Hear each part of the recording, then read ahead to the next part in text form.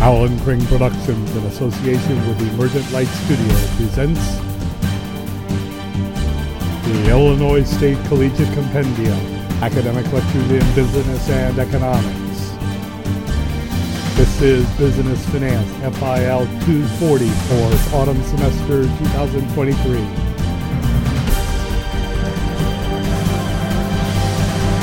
Today, financial statements. Before we do that, as usual, we're going to have a look at the numbers. And we just do this all the time, just until so you get sick of it.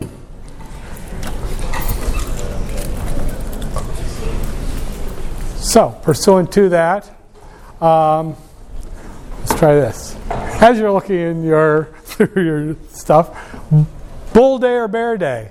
Bear. Yes. It's and I mean this is a fairly bearish bear day, bear day. But it's not a bear day. It's down. You see that the Dow is down the least, and I have to look here because I can't see it up there. It's down a little more than 0.5%. S&P 500 is down more, 0.7%, and then the NASDAQ is down more than a full percentage point. As usual, you notice that pattern just keeps showing up. Higher risk means higher reaction, more reaction to the news of the day, good or bad. That's the typical pattern. And this is a sour day. Why it's a sour day is a little bit kind of dodgy. The one big thing that's been going on, as you can see, crude oil has blown up noticeably. It's at 87.56 a barrel. It has eased off from how bad it was. The cause of the rise was the announcement of an agreement between Saudi Arabia and Russia to cut their oil production with the purpose of reducing supply, driving prices of oil up. Now, this is problematic. It won't last for a couple of reasons. First of all, Russia obviously needs hard currency, and with sanctions, it's about one of the only ways it can get hard currency is by selling oil on the international markets, which it's allowed to do. And so Russia is all in favor of having the price of oil go up. And Saudi Arabia is playing along with this. The problem with that is, obviously, Russia is going to increase its production of oil once the price of oil is up. They're going to cheat on the agreement. And the other problem is that other countries that are oil producers didn't sign on to this. So when the price of oil goes up, they're just going to increase their production to take advantage of the higher price of oil. That's going to mean that the global supply of oil will, within a month, start to rise, and the rising supply will drive the prices back down. It's classic. It's nothing to worry about, although it will be problematic in the short run. Interestingly, we haven't seen the price of gasoline go up yet, or diesel, simply because there's so much supply of those outcomes of oil in the supply chain right now that the price isn't going to be affected by what's the restricted supply down the road a little bit. So, yeah, the price of gasoline will probably go up. Price of diesel will go up. Energy costs in general will rise, but it won't be a long-term problem. But we're going to have to deal with it for a while. Always keep that in mind, that when you see news, oh, this is terrible, the price of oil is going up, just think about the incentive of the people who caused that to happen. Once that price goes up, that's going to induce entry production in the market. Remember the supply curve. As the price of the product increases, the quantity supplied to the market will increase. Surprise, surprise. So there we are. So no real panic there. And of course, you go over here.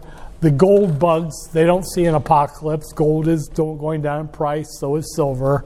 So there's no panic in the commodities markets, in the metals markets right now either. Now here's an interesting thing. Bond yields went up about what? A little more than 2 basis points today. Okay, yield goes up, price goes down. The reason that would be happening is that bondholders are selling out. They're selling their bonds. Interestingly enough, they're also selling their equities. So that means that there's a broad-based exit from longer-term investments right now, stocks and bonds. Let's look at, let me show you something here. This is the whole 500 stocks of the S&P 500 I'm about to look at. Now look at the volume today.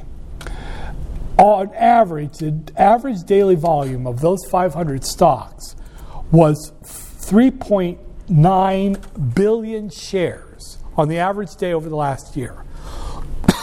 Look at today, a little more than half of that. So this is not an active day. This is a quiet day. This is investors just moving money, moving their investments out of bonds and stocks and putting it back into cash, into money markets and things like that, what we call cash. And that's a caution. That's just being cautious. We don't know. We're a little uncertain on what's going to happen. And so in an environment like that, the heavies are just going to get off the table and get over on the sidelines just to see what comes next, or to get a clear picture of what's going on next. So that you can see that, you can almost see the large animal. It's pulling back and coming off to the sidelines. So when you see these numbers, the S&P 500, the Dow 30, and the NASDAQ, and the Russell, and all that going down, that's not as bad as it looks, because that was on what we call thin volume. It was light volume today. So in other words, this isn't everyone panicking and running. It was just a bearish day where we're getting out of heavy investments and just waiting to see what comes next. And overall, and let me show you this here. Now I've brought up the currency markets before, and I want to do it again here. Euro to the dollar. The euro had appreciated to as much as about $1.12 to the euro, and it has depreciated since then back down to, what is it right now, 107 to the dollar. That means that the dollar is regaining its strength. If the euro is depreciating, the dollar is appreciating against it. So that is indicating that the markets are leaning back toward the dollar and away from the euro. The same is happening over here in London. The British pound was appreciating against the dollar, and now it has depreciated back down again. So in other words, again, there was a movement toward the euro and toward the pound as currencies to go with, and now that is going the other way, where the global markets are moving back toward the dollar again. And so that's sort of a global indicator of relative strength of the underlying economies of the U.S. versus Europe and the U.S. versus England or Great Britain.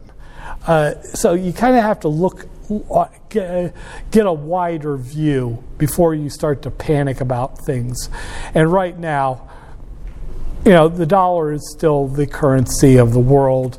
And if you've heard that talk about BRICS, that is just,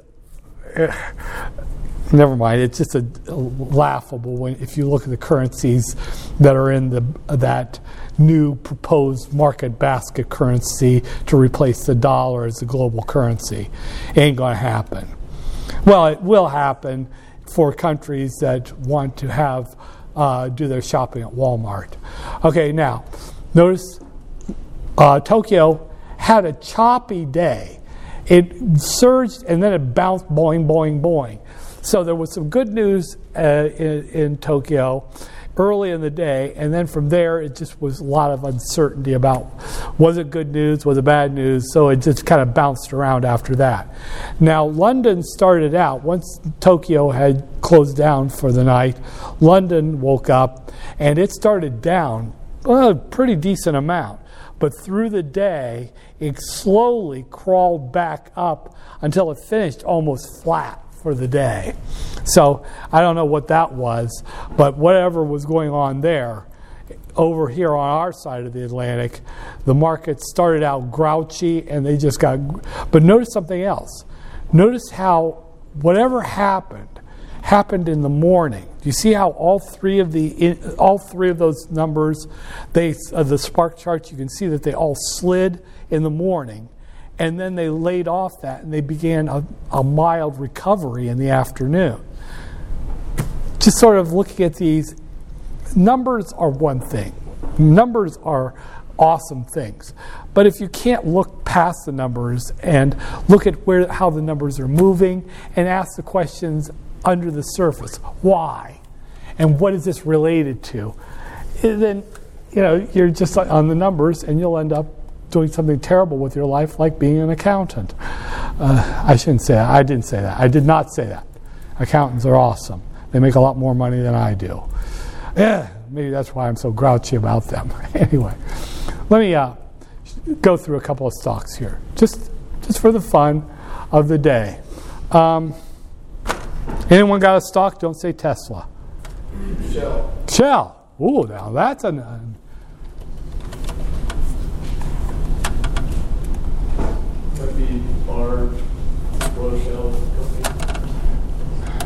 Shell PLC, I think that is an ADR of Shell, because Shell is a Dutch company.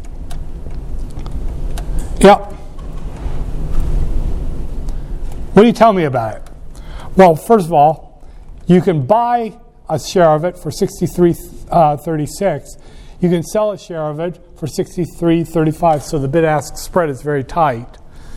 Now, notice the trading volume versus the average day was light. It was. You can see that investors are overall staying away from a lot of things right now. It's just how they are right now. So then going over here, really safe company, 0.65 beta. Definitely, according to PE, it's undervalued. Shell is profitable. See the positive EPS. And it does pay a nice fat dividend. Okay, we're going to go through the usual. Wait a minute. Keep on. Excuse me. Thank you. That's going to be a spike on the podcast recording. So we do it. We're going to first look at the 1 year holding period capital gain using Yahoo. Pulling up a calculator. The first thing we're going to do is we're going to find the capital gain. Something has set me off, so there will be a few more of these before there's a grand finale, I think. 72.31. So in other words, you buy it today, in a year you'll collect $72.31. And so you divide that by your initial investment today, which was $63.39. And then you always minus 1. Don't forget to minus that 1 after you do the division. And then you say equals. So now we're going to times that by 100 to turn it into a percent. Well, that's decent. For a company with a beta that low, that's not bad at all. That's just a capital gain of 14.07%. Now you add in the dividend yield, 3.68%. And your total return for a 1 year hold, according to Yahoo, 17.75%. And on a stock with a low beta, hey, you can't beat that. Profitable company, low beta stock with a return like that, that's that's kind of impressive. That's a decent stock. And notice that it was up today, obviously, because oil is up today. So overall, if you're into hydrocarbons and helping pollute the earth and cause more hot winters, hot summers and all that, not that it's your problem, because do understand this.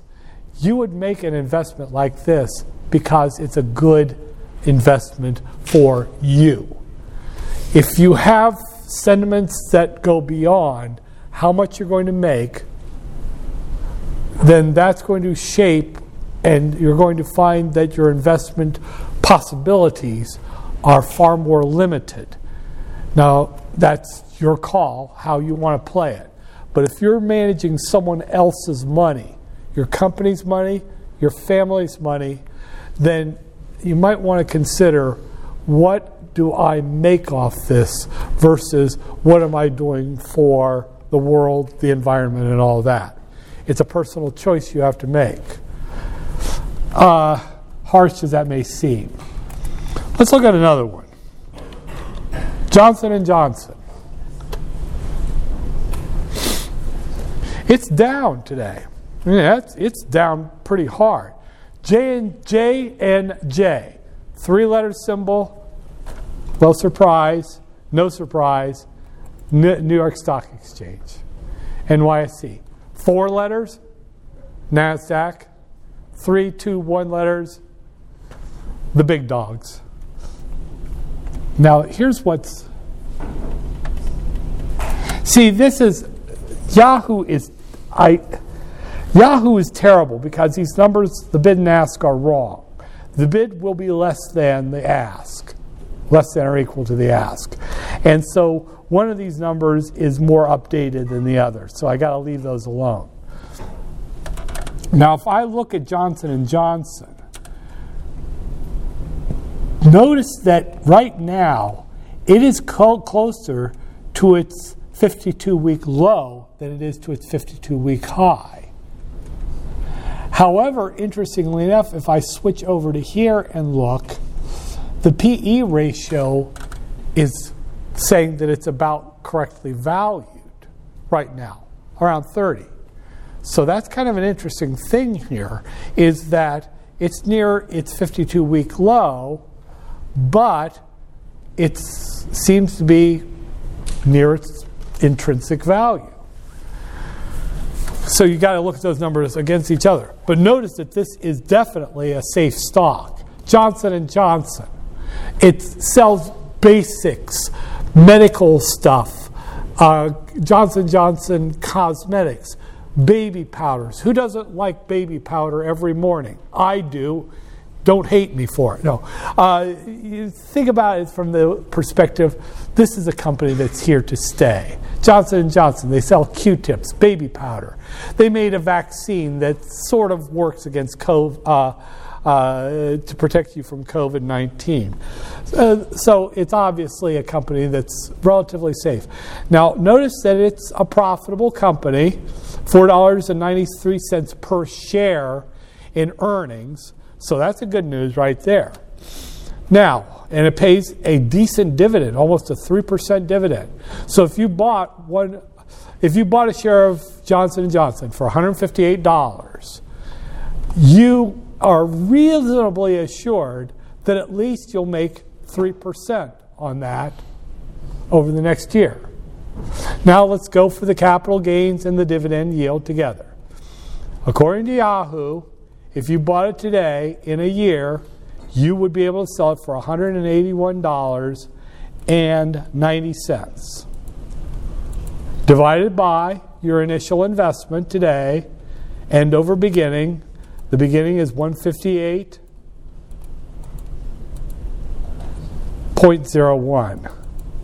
0.01. And then you minus the 1, please don't forget to do that, equals. Now you times that by 100. Holy cow.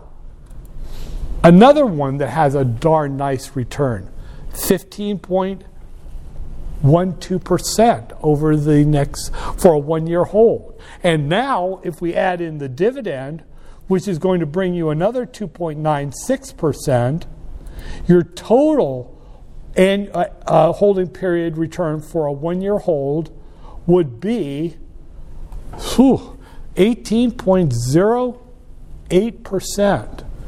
Now that's not bad at all. For a low beta stock, there you go, there's another one. The thing that I'm emphasizing here is that with just numbers and a simple calculator, just basic numbers and a simple calculator, you can go a long way toward deciding what is and what is not a good investment for you. You don't need blogs and talking heads on financial news networks, but you don't need to run out to the internet, which is a hotbed of bullcrap. You can see for yourself, using the science of mathematics, I'll be darned, you can tell this would be one of those good investments. Shell would be a good investment too.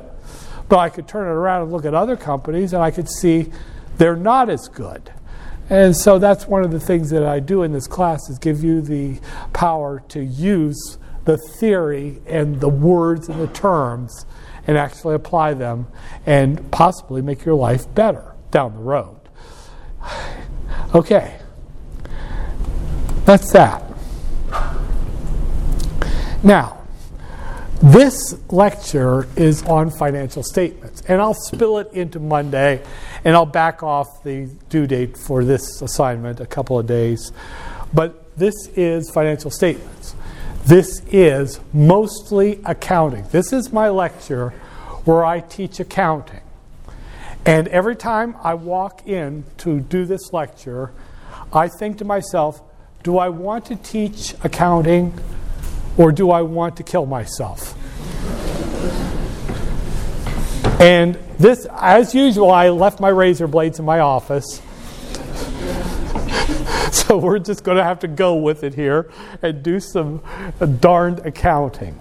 Now, the first thing that I will point out to you is that we need the accounting because it is the accounting numbers that we have to twist around and recast and torture to get what we want in finance. And you'll see me doing that a lot this semester. As I do this morning, I swear I took accounting numbers and the torture that I did to them is probably in violation of the Geneva Convention to get what I needed, which was cash conversion cycle. But the accounting is absolutely crucial. However, I'm going to have to do some things. The ones that we're focusing on are the income statement, the balance sheet, the statement of cash flows, and the statement of retained earnings. There is another one that is so little talked about in traditional accounting classes, especially the ones most of you would take, the financial and managerial accounting. This last one, the notes to the financial statement, have all of the explanations in them, the secrets. And I will even show you some of that when I do an actual example here. When I was doing consulting, one of the things that I did was I would bring dead public companies back to life. It was called a reverse merger into a public shell. Now, I would take a company that was dead. It had been, sometime decades ago, almost a century ago in one case, it had been listed on an exchange, it had done an IPO, it had done all that stuff, and somewhere along the line, it just fizzled out and died. The board of directors was last seen leaving town in a late model Huff. It was gone. And what I would do is I would essentially recast it, bring it back to life, and then insert a private company into it, a reverse merger. And then that private company would become the public company. It was technically legal, but I was chased down on a number of occasions by divisions of security of states that were absolutely convinced that what I was doing was illegal. But they never caught up with me.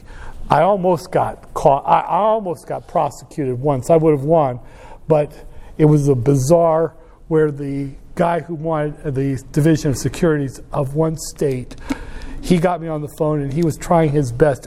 He was recording the conversation, and he was absolutely convinced that he could get me to admit that what I was doing was illegal. And I wanted to try to be his friend, and ultimately, I got him on the topic of religion, and I got him to believe that I wanted to convert to his faith. And the chase ended. I never heard from him again because he thought I had, anyway, weird things, weird life. Okay, but the key was that there was no trading symbol in these companies. They had died so long ago that the trading symbol had vanished. So I had to go and file a specific application with the National Association of Securities Dealers, the NASD. They are the ones that assign trading symbols. The document, the application was called a 15C211. And I learned how to work with the NASD to have them qualify my application for a trading symbol. And this one compliance officer, I worked with her on a number of occasions. She was an older woman. Her name was Claire. She was mean as dirt. I mean, she was just evil. And I really liked her. And she began to explain things. She said, here's the thing. You've got these nice financial statements. You've dolled them up. You've got some accountant in New York City, some low-life accountant to certify them, audit them. She said, okay, fine. But there's something that you need to put in the financial statements. Okay, what have I missed? She said, there's a note that you should put as the last note in the financial statements. And it goes like this. It's a script. These financial statements are prepared according to generally accepted accounting principles consistently applied. Those principles assume that the company is a going concern. That may not be the case with this company, and investors are cautioned to consider that in any investment decision. Here's what she meant by it. Here's what that means. And it was in the notes, but it was the last note. No one would ever look at it, but it covered my ass if anyone ever sued me. Here's the idea. You know when you take in, let's say you, sir, work for me. Okay? You earned, in the last 2-week period, $300. No, wait a minute. You, $150. Okay? Now, I haven't paid you yet, but on my income statement, I say wage expense $150. But it didn't happen. I put that $150. Expense here, account wage payable over on the income on the balance sheet. And then when I do pay you, it goes from that accrual, accounts payable, up to a credit to cash. You follow me? That would only be reasonable to do if my company will live long enough to make good on it. In other words, financial statements are always created on the underlying assumption that the company will continue on for the foreseeable future. Accounts receivable, accounts payable, wages payable, all those things assume that the company will keep going. But with a little tiny company like these little piss-ass companies I was doing, that's not an assumption you should make. Most of them did die but I was using accrual accounting, accounts payable, accounts receivable, all that. And so those notes were carrying a warning that no one bothered to look at, because who looks at the notes to the financial statement? Who considers them one of the critical financial statements? And yet there they are. So you keep that in mind as you are investors and as you are corporate bigwigs someday, is that those notes are not trivial. They are useful. Just a little side note there that I always tell folks that, we kind of ignore the notes. We don't consider them one of the big statements, but there they are. Okay, now, the next thing I'm going to do here is I'm going to go back through getting financial statements. There's one source, and only one source you should ever use for financial statements. That is the SEC, because every company that is public must report on a regular basis to the SEC. It must report its financial statements. And since the early 2000s, with the enactment of the Sarbanes-Oxley, if they lie, then not only will the company be punished, but those officers and directors and the external accountants and the lawyers all have to sign them. So if there's a lie, those people, individuals, can be fined and in some circumstances sent to prison. There is no other document that places the corporation and its officers and directors in such jeopardy. So that's why when you go for financial statements, well, let's go back here. I'm going to look at Johnson & Johnson. I'm going to go J&J, NJ, and I'm going to go to the 10Ks on the right side, click the plus, and I'm going to get the K for this work. And you don't click on the hyperlink text. You click on the button filing for the 10K. If you haven't gotten this written down yet, do so. I could very well, on a quiz, just say, pull up and give me this number from the financial statements of. It's that easy, but you have to know where to do it. Now, once you go click on that filing button, you will come to a screen that will give you the chance to see the documents. But over here, right in the middle on the left, you will see interactive data. You click on that blue button, and that takes you to another screen. Now you'll see what we used to call an accordion drop-down, where you can look at them, consolidated balance sheet, consolidated statement of earnings, and all that. But you can also download the actual Excel financial statements, all of them, all at once. And this is everything.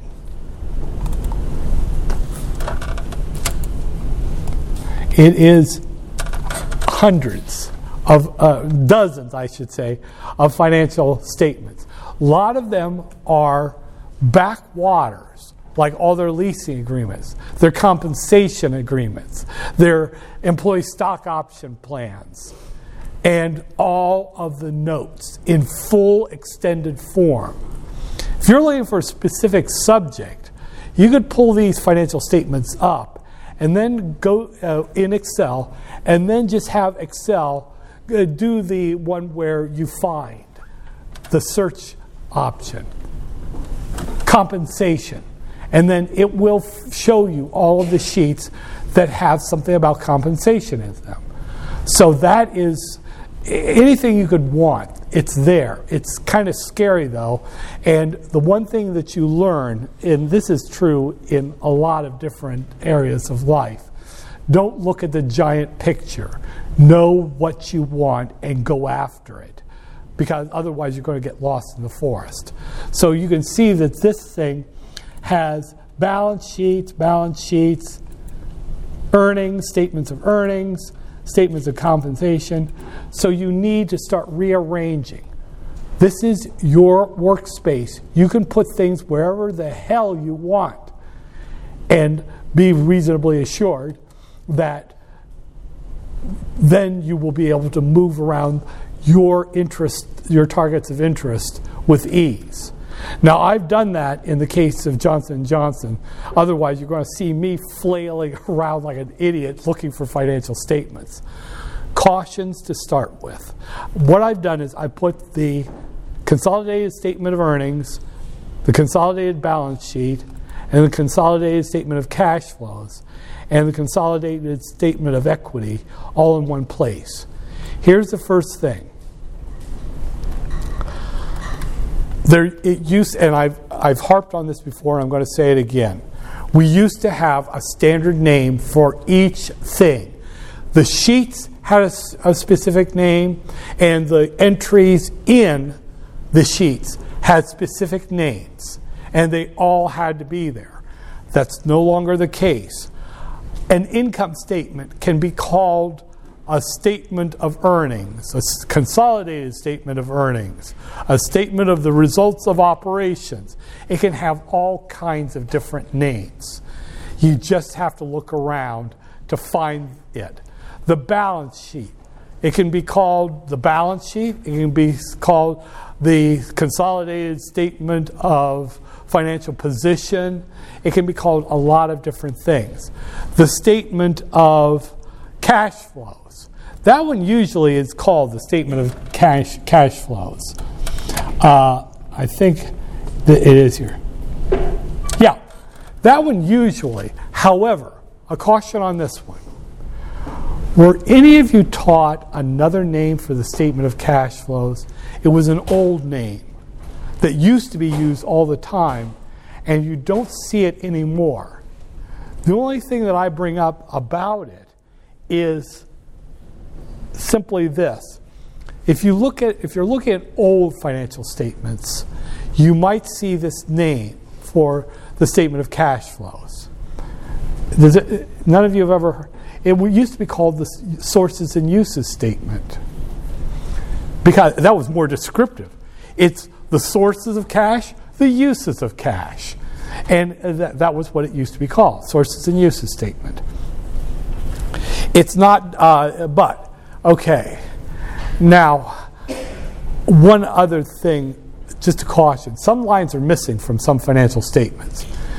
And you probably will have to put in. One that is very commonly missing is gross income, which can come under different names. Gross profit, gross income, whatever. And I'll show you that one in a minute. I'm trying to think. There's one other thing that I wanted to bring up about this. One other thing. What was it? Oh, a larger picture. The core statement is the balance sheet. The other statements are actually side calculations to get entries for the balance sheet. They're like giant lymph nodes sitting on the sides of the balance sheet. But the core, and I'll show you this in a minute here. But one more thing. And this used to be kind of like we all taught it in accounting. But I'm not sure that it is taught so much anymore.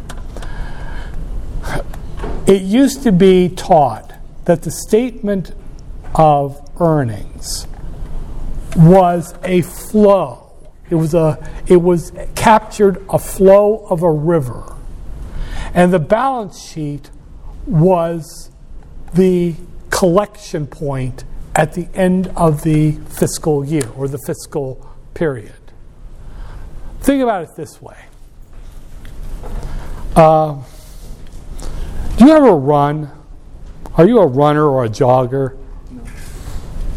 Really? That means I can't run over you when I'm driving down the road. Madam, are you a runner?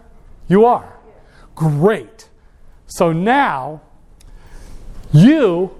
I see you running along with the Chariots of Fire music. Ba, ba, ba, ba.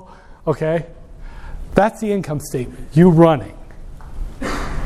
And I'm driving along and I see you and I yell out to you, "Hi!"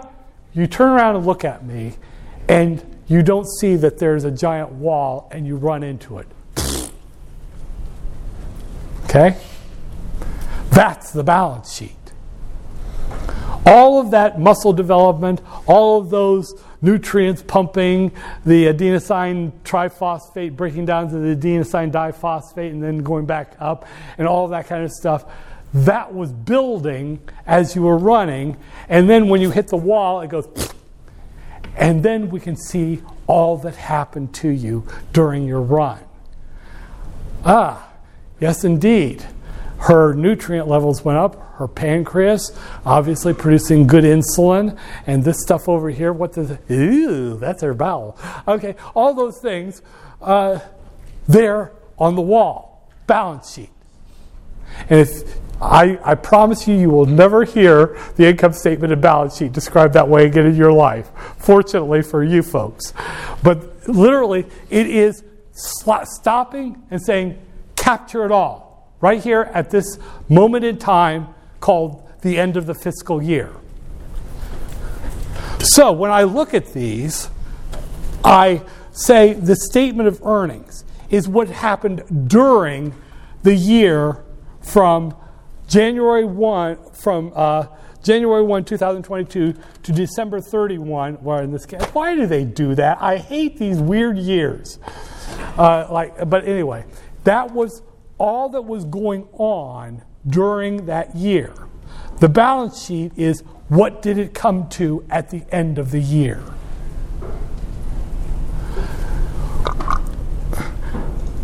So the consolidated statement of earnings is the run, the balance sheet is the wall, and the statement of cash flows. How did it happen? Look down here at the end. Look at all these sources and uses, to use the old term, of cash. Well, we had this come out at the end. And then we had this depreciation and amortization, which really didn't happen, so we got to put that back in. And then we have the compensation, money that was bought in stock to give to people, and write-downs that we say this happened, but it had already happened, but now we have to put it back in saying it happened. So we have to put it back in and all that kind of stuff. And continued, deferred, never mind. Okay, now. And this we said, well, we had put off paying taxes, and this is where we actually paid them that we owed a few years ago. We said we paid it back then, but now we actually paid it. Look at how you're building the cash profile. Now here, assets and liabilities, investing activities. Now this one is important to us in finance because this is where we spent or didn't spend money. So right here, see how in the year previously, Johnson & Johnson had spent about $3.7 billion on big stuff. Plant, equipment, machines, and all that. And we could see that they upped that this year. More money came out. This is money going out. That's why they put it in parentheses. It's actual money that went out. And that's important to us. And here are a couple of other categories where money came in or went out along the way. Purchases of investments. Well, we invested in $30 billion a year ago, in the year previous. This year, we put $32.4 billion into new investments and all of this. And then we sold some stuff. We sold $25 billion in the year previous. We sold off $41 billion, $41.6 billion. What I'm trying to get to, I don't want to get too far into the numbers because that's not what's important here. What's important here is they're showing us cash being used, cash being brought in. That's the whole point of this. Now, we go through cash from financing activities. Okay, we paid $11.87 billion in dividends. Yeah, that's cash going out. And all of this kind of stuff. Okay, let's go clear down here. You add and subtract all of this stuff, and then where the hell do they have a final cash position? Interest. Statement of cash, there should be net cash. There's not a final number here. Well, that sucks.com. Where the hell is the last number?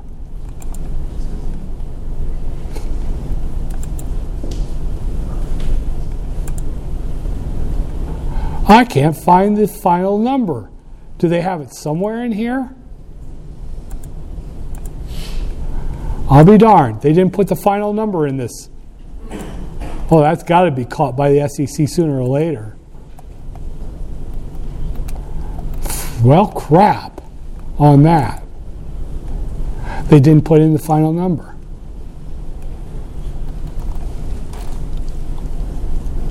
Operations.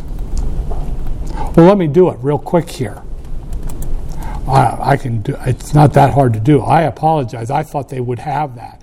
I should have looked at this more carefully. Okay. 17.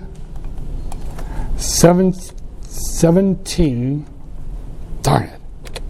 7. Come on. 17. 941. Okay, what's the next one? They don't do any of the sums. Okay. Plus, I'll have to do, well, they do that one. 6970 plus, this is old real fast, plus 1216 plus 0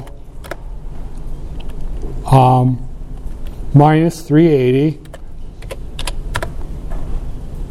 minus 1663 minus 17. Now, did they do the changes? Net cash from operating?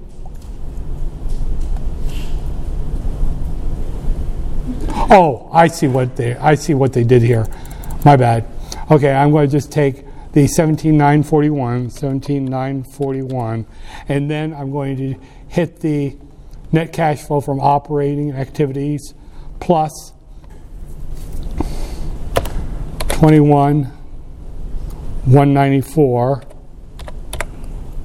Okay, from investing activities minus 12,371. Good God, I'm doing accounting here. And then from financing activities minus 8,871. God, this is way too much like work. Oh, there it is. It is there. Hire the old guy. He's fun to watch making an ass of himself. It was right here. The cash. I didn't see it. They have these weird things down here that just kind of blew me away. I don't see those. Again, there wouldn't have been anything back in the day after the cash at the end of the period. But let me show you here. Here's cash for the year previous. Here's cash for this year. Now come over here to the balance sheet. 14,417.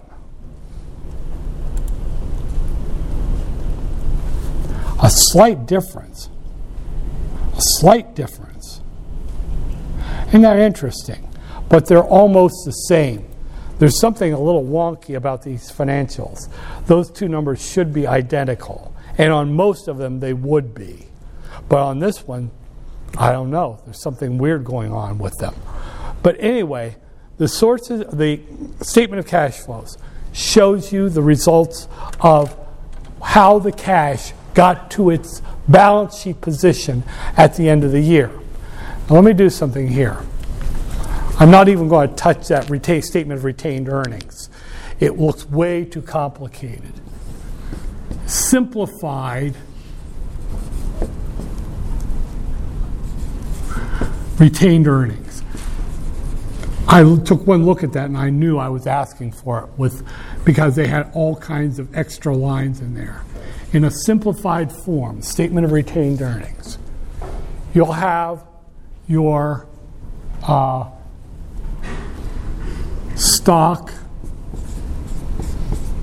paid in.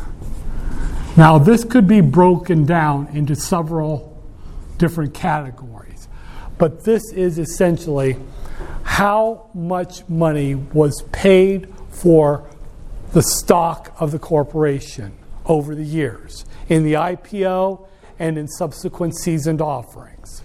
It's a number. They can break this down into at par value and additional, but let's just say that it's $800,000. Now, the next one is going to be the retained earnings.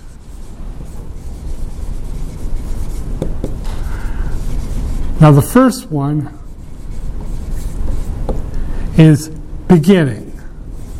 Let's say at the beginning of the period, it was, let's say, 100,000. Then you add the net income. Let's say the net income for the period was $20,000 minus the dividends that were paid out. Let's say that was $5,000.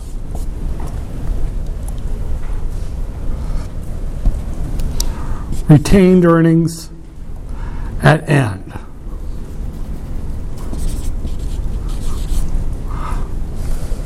So that would be how much you started with. 100,000 plus 20 minus 5 would be 115,000.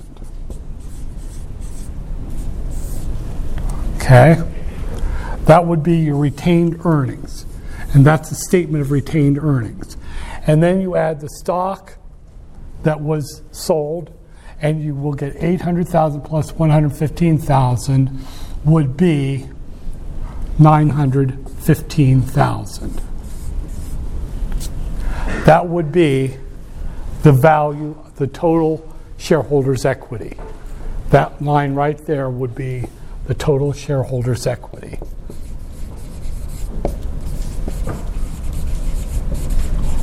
And then you would add that to the liabilities, and the assets, the liabilities, total liabilities, plus the shareholders' equity should equal the total assets. Now, do I care how much, if you know this like the back of your hand? No. You just have to know the outline of it. More important for finance is what's going on inside. What's going on inside of the company. So I'm going to go back here, and I'm going to take the balance sheet, and I'm going to break it down so that it has more meaning to us. The first thing I'm going to do, cash and cash equivalents, clear down here. That is called the current assets. And I'll put that in a nice pretty color. I like a peach. Now you take the current liabilities, and I'll put that in a nice pink. That's the current liabilities. Now you take the total current assets minus the total current liabilities, and you get the net working capital. There's one that is a little more important to us, and it's a little simpler.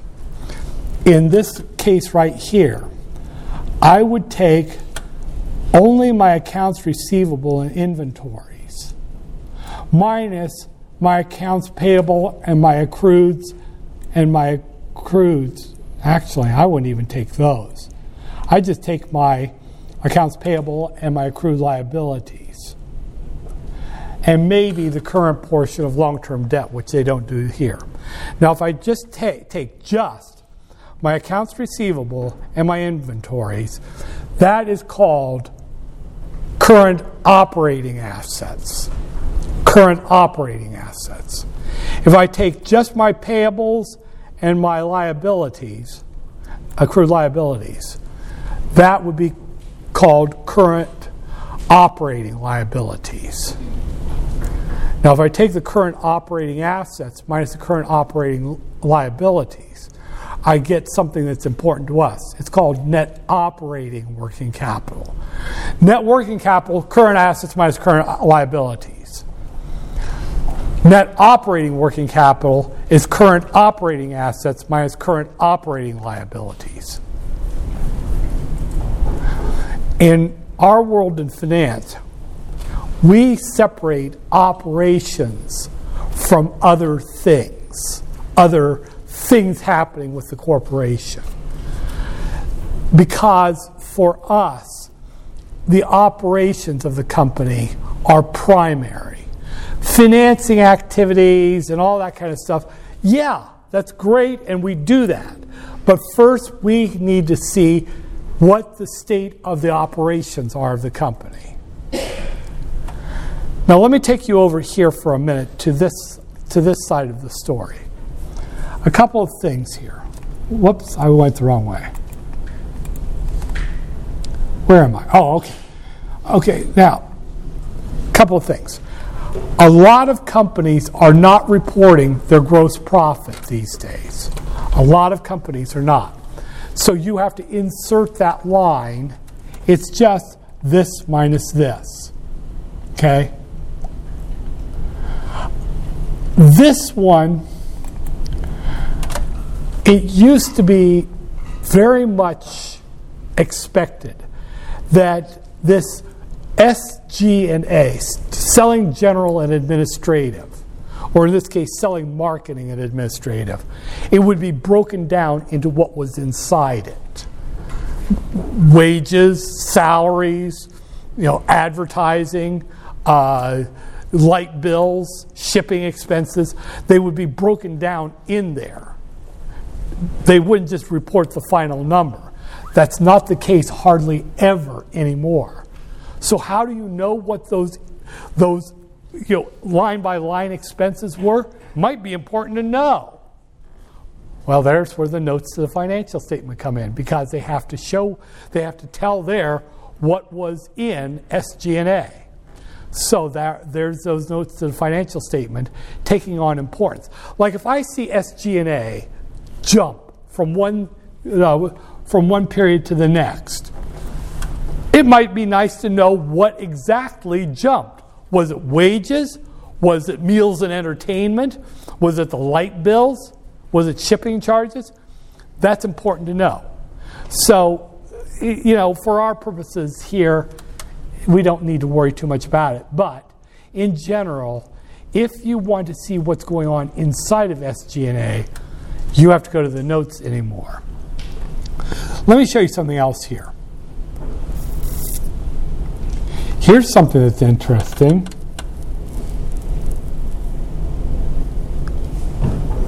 I'm looking here. They don't put in a line right here. Insert. Operating profit. That can also be called operating income. Another common name for it is earnings before interest and taxes, EBIT.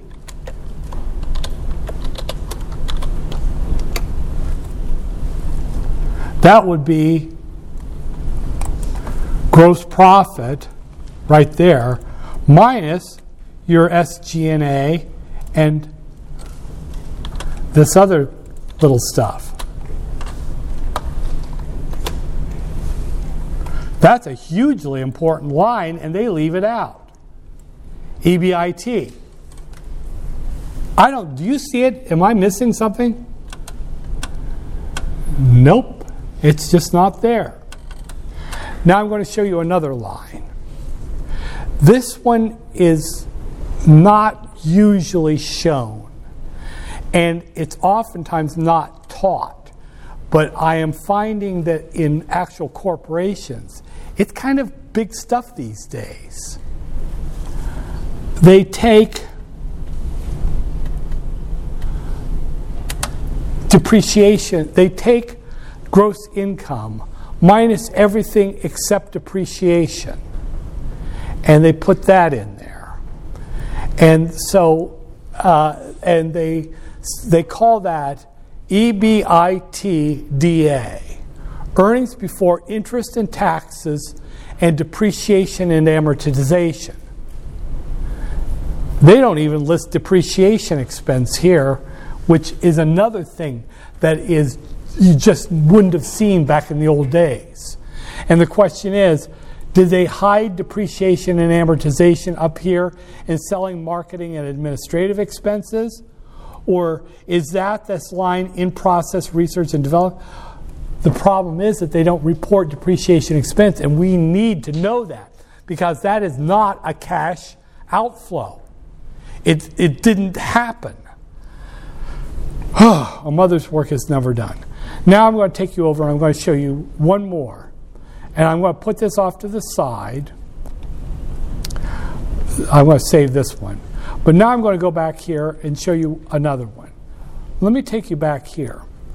Now, every one of these I'm showing you is not perfect.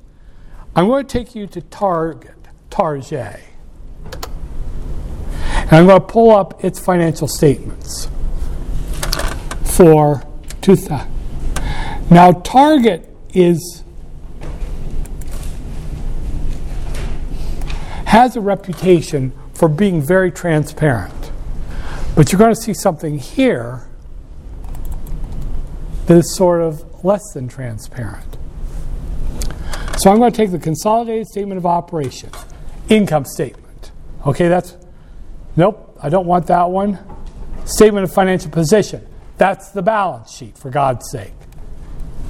I'm going to scoot that over here and put it with my statement of operations. And then just to finish this off real quick, where the hell is my statement of cash flows? There it is. So I'm going to drag this one back over. Now, again, I encourage you, when you get these financial statements, move things around, for heaven's sakes. This is your workspace, so you can put these in an order that will be useful to you. For me, income statement, balance sheet, and statement of operation, statement of cash flows. Those are the big ones for me. Now, here's something real quick. Look at the consolidated statement of cash flows.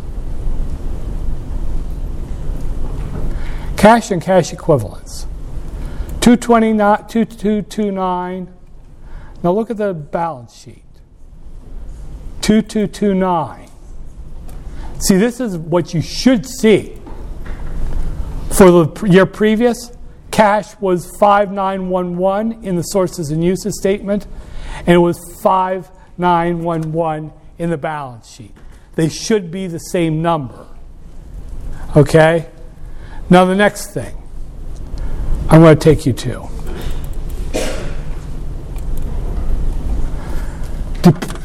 Here I can do something. You got your total revenue, cost of sales. Notice that Target doesn't report gross income. Insert. So we're going to put in the gross income. And then I'm going to get it. It's just your revenues minus your costs. Cost of goods sold. Minus cost of goods sold. And then I'm going to take it over here. Now, getting back to realistic, using the numbers. Notice that Target has had sales increasing year over year. Good news. But look at what happened to their gross profit. Gross profit is your sales minus your cost of sale, your wholesale, retail minus wholesale. Oh my God. It rose nicely from 21 to 22, 2020 to 2021. And then it took a toilet break in 22.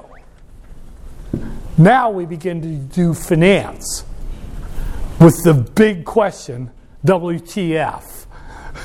What happened? Obviously, Target sales revenue are growing, and yet something went wrong. And it's obvious what went wrong. Its wholesale costs skyrocketed. Then you have to ask yourself, why the hell didn't Target simply raise its prices? Why didn't it pass those cost increases in its wholesale costs onto its customers? You can see that it obviously didn't do that. Are they out of their minds? Why wouldn't Target simply pass the cost of its wholesale costs onto its customers? Is there any logical reason for that? You are business people. These are the kinds of questions you will answer as corporate people. What do you say? Any idea? They're known for some other prices being low, like they're known for like reasonably priced clothing. That's part of it. That's part of it. The answer is in that vein. You see, Target is in a competitive field. Target is in a competitive industry. Target faces the behemoth of Walmart. It faces stores like, around here, Meijer. It faces other stores that people could go to. And here's the problem with Target and its customers. You are its customers. Professional or pre-professional, college students, young, upwardly mobile professionals, they are not known for loyalty. And so Target knows that you, if they jack their price up too much, you will just drive to the next block and go to Walmart. They don't have the luxury of passing on their costs. And for a younger person, you might like a nice soap, shampoo. Okay, I'm going to buy this. But if they jack up the price of it, you're going to, well, this stuff says that it's good for hair and body, and it can do dishes, and it can wash a car, whatever. And it's cheaper. You will go with price consciousness. They are trapped. They're in that awful place where they can't just raise their prices because their wholesale prices went up. And the other side of it is Target doesn't have enough market power to twist the arms of its wholesalers. Walmart, they will tell their suppliers what they will be paid. I know this for a fact. I consulted for a company that wanted to sell at Walmart. And Walmart told them, you will charge us this for what you have. I mean, talk about guts. I mean, Walmart said, oh, you don't want to sell it to us at that low, low price? Well, we just won't buy it. Screw you, F you, buy. So Walmart has the power to control its wholesale costs. Target doesn't. It might have some control, but it certainly, obviously, didn't have enough control over its suppliers to tell them not to jack its wholesale costs up that much. Okay, so here we go. Now I'm going to show you something. Here's that one I was talking about. Insert a line right here. Earnings before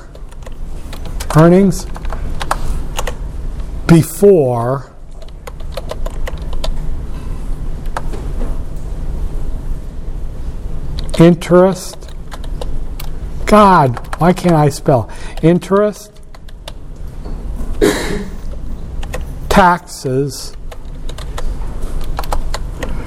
depreciation and amortization. EBITDA.